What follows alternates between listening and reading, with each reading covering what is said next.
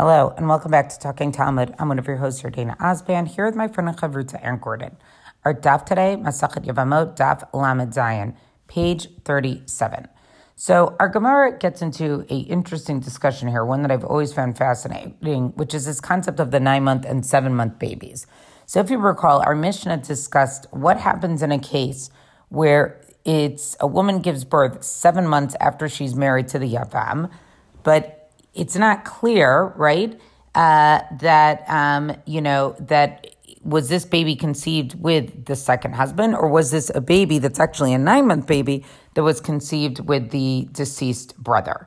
And if it was actually, so there's actually a suffix here. And so the Mishnah actually says you bring this Asham Talori, and because you're just not sure really, did they do a chait or did they not do a chait? Rava has a very interesting question about this. Amar Rava Rav Nachman. So Rava says to Rav Nachman, Leim halach acha rov nashim v'rov nashim letisha yaldan. So he says, why don't we just assume the rov, right? The majority. Most women are pregnant for 9 months, and let's just assume that this was a 9-month baby. Therefore, the assumption would mean that this was actually a baby who's the offspring of the deceased brother, and they should just bring a chatas, like just treat it as a certain case. Why are we even getting into maybe there's a chance that this was a 7-month baby? Rav Nachman replies, Amar le neshedi dan l'shiva yaldan. He says, well, actually, the woman in my family, they always give birth after 7 months. So, therefore, we couldn't do this suffix thing. Amar le, so Rava replies back, neshedi du chave ruba da'alma. So he says, wait, but the women in your house are not the majority of the women in the world. And most women really, this is just an issue for very, very few women. So Rav Nachman actually gets into a little bit more detail here about what the suffix is, and it's very interesting. Amar le, hachi kamina, this is what I'm trying to say. Rov nafshin yaldan l'tisha. Most women are pregnant for 9 months. Umiut l'shiva. And there's a minority who their pregnancy is only for 7 months. V'chol hayoledet l'tisha ubara nikar l'shisha meha. Everybody who is pregnant who gives birth at 9 months, they recognize that they are pregnant after a third of her days. In other words, by the 3rd month, they know that they're pregnant. But here in this case of this Yavam and Yavama, it's clear that she must have not recognized that she was pregnant in her 3rd month. In other words, what he's saying is, it's not just about the 9-month and 7-month when you're born, but there's something also about the pregnancy itself. And so what they're saying is that obviously if this was a typical 9-month baby, right, she would have known she was pregnant already by the 3rd month. That's how you're counting that it's a 9-month baby, because you say like, oh, this is the 3rd month. I don't know what he's referring to. I assume it refers to skipping a period and that they count 3, and so therefore they know that they were pregnant for 3 months. So that's where the majority is compromised. In other words, that's where the uncertainty is, because if this woman, in this case, it has to be this woman did not have that recognition of pregnancy early on. It's not that a woman is pregnant and then she sort of waits to see like, oh, when is the baby born? Is it going to be at 7 months or 9 months? And that's how I know if I'm a 7-month or 9-month person. He's saying this goes all the way back. And there's something with the 9-month babies that they knew when they were pregnant. And by the 3rd month, they knew that they were pregnant. And that's why it's still considered a suffix.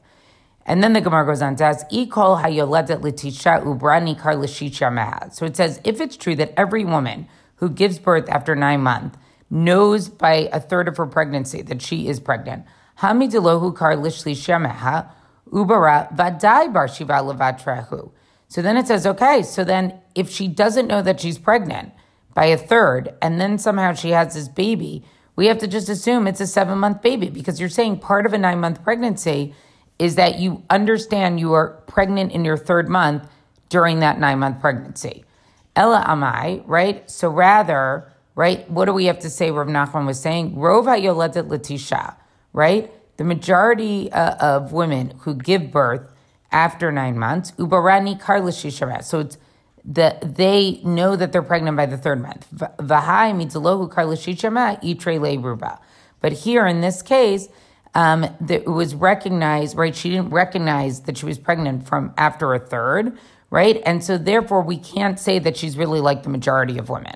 So the Gemara is making an interesting amendment because it's a great question on Rav Nachman's statement. What they're basically saying is that, yeah, it's the majority of women are pregnant for 9 months. That of those women who are 9-month women, the majority of them know they're pregnant at the 3rd month and can recognize that this is 3 months of pregnancy. The question here is that you have a woman who didn't have that 3-month recognition, right? And so therefore we can't assume that she is in the majority of all women. And therefore we have this question of the suffix of the 7th month. And that's why the Mishnah says she brings this Asham Talui and not bringing the Chatat. I've never seen a good explanation for how this sort of 7th month thing gets crept in. There's actually some, literature, secular literature. We'll talk about this a little bit more when we get to Yevamot, page 42, because there's a much lengthier discussion there. But I think we always think of it as sort of like a non-scientific fact, but Rav Nachman in a way makes it scientific. Like, it's not just about like, oh, I had a baby. Yeah, I don't think I was really pregnant for 9 months, so it must be this is a 7-month baby. Rav Nachman makes this even earlier, like that there's a piece of this that by 3 months, right, if you know you were pregnant for 3 months, then you know you're having a 9-month baby. So there's something a little bit more scientific going on here than I think is normally discussed when we have, when we see the 7-month thing, everyone's like, oh, this is like weird Gemara science. I guess I'm just trying to defend it a little bit. Not that I think it's true, but more that from Rav Nachman's description, it's a little bit more scientific, even though he's from a 7-month household. I think the scientific piece of it is kind of interesting because, one might be tempted to suggest that all the 7th-month babies were really 9-month babies, with prior to, right? That their origins were that the woman got pregnant when she was not expected to. So, oh look, it's 7 months later, it's a 7-month baby, as opposed to, the shotgun wedding type of thing. I'm not trying to be cynical. I'm just saying that the science of it is puzzling, and it's kind of easy to, or at least it's puzzling to me, unless, maybe that will be the next discovery of, 7-month babies being viable, 8 months not. I've actually heard of this. In fact, when I guess somebody was trying to figure this out, that in terms of, it's a particular stage of lung development or something like that. You're doing, obviously, much more about this than I do, in terms of when it is that why the 8th month would be particularly dangerous, where the 7th month, even though it's more premature for the child, there's an easier, at least in our day and age, an easier way of incubating. On the other hand, they didn't have that incubation option, and I haven't seen any discussion of like, oh, those 7-month babies are, much, much smaller on average than the 9-month babies. So this is my open question as to what's going on with this science. I want to jump down. I'm now on Amud Bet. And we're talking here, we're back to the mamzer discussion, right? Just a refresher, mamzerim it's anybody who is born of an illicit sexual relationship, the arayot. It is not the term that is commonly used to translate it, namely bastard, because the English secular meaning of the term bastard means a child born out of wedlock. It doesn't, and wedlock isn't the issue here. Meaning if a single woman and a man who is available to her, to whom she is available, meaning it's not an issue of a Kohen and a convert, let's say, right? If there's no issue, then we might say, like, we don't approve, the Gemara is not going to approve of the lack of marriage between them, but the fact that there's a lack of marriage between them does not render the child anything other than simply a child, right? Meaning there's no status change for the child. There might be Yerusha issues in terms of inheritance, but not in terms of, who the child can then go and marry and so on. So here's what happens, right? Yet, it's a continuation of a previous discussion of a Breita, but the part I want to speak about is really kind of its own more narrow topic. Amar Be'elazar ben Yaakov, lo yisa adam isha b'medina zo, ve'yelech v'yisa isha b'medina acheret. You can't, he says, don't marry a wife in one country and then go to the other country and marry another wife there. I feel like there are many, police TV drama type shows that exactly this, right? It certainly, like there's a wife in New York and there's a wife in California, and the husband, lo and behold, has a great deal of business travel that he must always do, and neither knows about the other, and and then that's the saga that makes the drama of a TV show. He shouldn't do that. Shema yizdavgu zeh lezeh.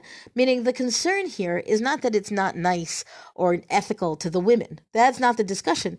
The concern is that both of his wives will have children, and let's say one will be a girl and one will be a boy, and then they will grow up, and then they who have no knowledge that they are somehow connected, namely the same father, Shami Yizdavgu, they will marry each other, and v'nimsa et noseh achoteu, and then you end up with a situation where the siblings got married, right? And then their children will be mamzerim. The modern equivalent of this is actually, the question of, there's a big question on sperm donors, which is a modern issue of fertility, where the question of, if a woman, a couple who comes to use a sperm donor, right, for whatever reason, anybody who has a fertility issue is using a male fertility issue is using a sperm donor. The concern then is, meaning who the mother is, but is the mother then going to, what if that sperm donor donated to somebody else, right? And now those two children are going to grow up and having no connection to each other. They might not realize that they are both the children of sperm donors and in fact the same one. And then their children would be mamzerim. In fact, they might be mamzerim with nobody even knowing, which is, an interesting wrinkle when it comes to mamzerut. But that's what people try to avoid. It's easy enough if everybody knows that they're sperm babies, right? But the problem is that too many people are actually inclined to lie about that, meaning there's no reason that a nuclear family that has a father, mother, and some number of children, right? Very often, that family does not want to indicate that there was any help, fertility, artificial reproduction help, in conceiving the children. Certainly not to the extent that they say the father's not the father. There's a very important court case about this in Israel in the late 90s where the father was a Kohen. And it was a Haredi couple. I know this is such completely a tangent, but it's very, very interesting. And they wanted to do gender selection, right? Sexual selection from the embryos, because they were using a sperm donor, and if it was a boy, the boy would not be a Kohen, and that would give away the farm, right? Everybody would have to know then that the child who is not a Kohen he's also not the father, and what a shanda that would be. And it was a big court case, and I think it was won on appeal, meaning because gender selection is not considered ethical to say that we're going to choose only the girls or only the boys, usually only the boys, right? But in this case, they definitely wanted a girl, and I believe it was won on appeal. Because that's how important it is to be able to have children and also to be able to retain your privacy. In any case, here, when we're talking about a family, a man who has children in multiple places where those same people will not have any way of knowing that they are in fact connected, that they are in fact related. So don't do that, man, says Reb Eliezer ben Yaakov. That's the situation. Okay, and then the Gemara says, but really, is that really prohibited? Ini v'harav ki ikla l'dar deshir machriz v'amar man havya liyoma. So there's this story, and I'm inclined to raise my eyebrows a little bit at Rav, that this is a story that he came to Dardashir, and he made this announcement, proclamation, who's going to be my wife for the day? Meaning this idea that they could just marry for the day. Of course, and meaning the implication is to avoid promiscuity. I'm not sure why that's not called promiscuity, but okay, fine. So he's married to another woman, meaning a second wife, in the time that he is in this other location. And then wouldn't that be exactly this concern? Wouldn't that be exactly, the potential for a child there who won't know that there's a child back home, and then they could grow up and get married? Rav Nachman ki iklu l'shach netziv. Machriz v'amar man havi liyoma. And the same thing happened with Rav Nachman, who says he came to a place called Shach Netziv, and he made the same kind of public announcement. And if the sages are marrying second wives as they go to sojourn in different places, then doesn't it seem that there's no prohibition? Meaning, why do you have to worry if you're going to have a wife over there and a wife over there? Maybe there's no concern that those children have the potential to get married and have children who would be, from a sibling relationship, which would be a rayot and make them mamzerim. So the Gemara says, no, those two Rabbeim, meaning Rav Nachman and Rav, doing this, and we could talk for a long time about what it means that they're really doing this, but fine. The Gemara says, Shani, that's a different case. They are not the rule here. Shani Rabbanan de Pakia Shmaihu. The sages are different because people actually know their name. And so then everybody's going to know, oh, you're the child of Rav Nachman. Oh, you're the child of Rav. And then they're going to say, oh, you're the child of Rav. I'm also the child of Rav. They'll have that conversation and they're not at risk of not knowing that they share parentage. V'ha'amar Rava, Tavua l'naseh v'nitpaisa tzricha le'shev shiva nikim. So then, okay, I don't want to keep going here. Let me just see.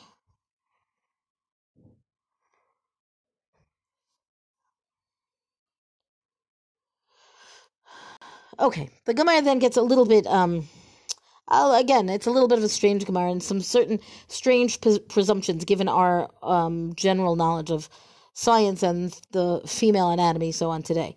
So what happens is, and I'm not going to read it all inside, but they would, make this proclamation, and then there's a concern, what would happen if, by virtue of the excitement of getting married to Rav or Rav Nachman, as the case may be, or anybody else who was doing this, right, that the women might actually end up in nida, because there would be like a rush of excitement that would lead to menstruation that would then require shiva nekiyim, right? They would have to wait the week. That's not useful if you're only going to be a wife for a day.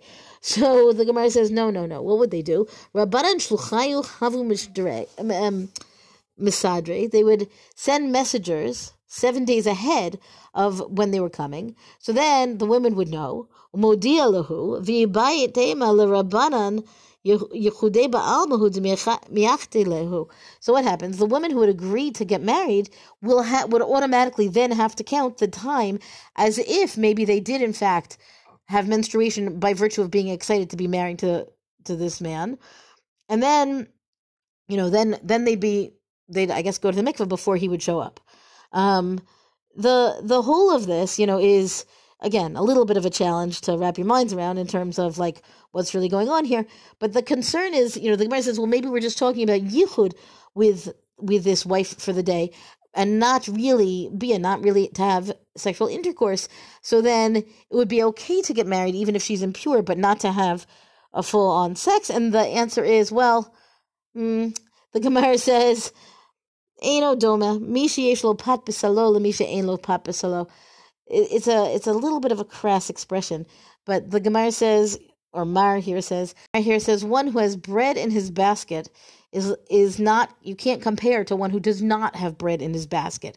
Meaning, knowing that the woman is there and available to him, the claim here is that having the wife for the day available to him is enough for him to not be overcome by the need to sleep with her, that he actually can then control himself better, as opposed to, the implication is that that's all he needs. He doesn't really need to sleep with her. He just needs to know that he could. And therefore, the wife for the day doesn't actually have to entail this proclamation in advance, 7 days, and sitting Shiva Nekiyim, the 7 clean days, and so on. It's a whole, as I say, very difficult. It's a difficult time.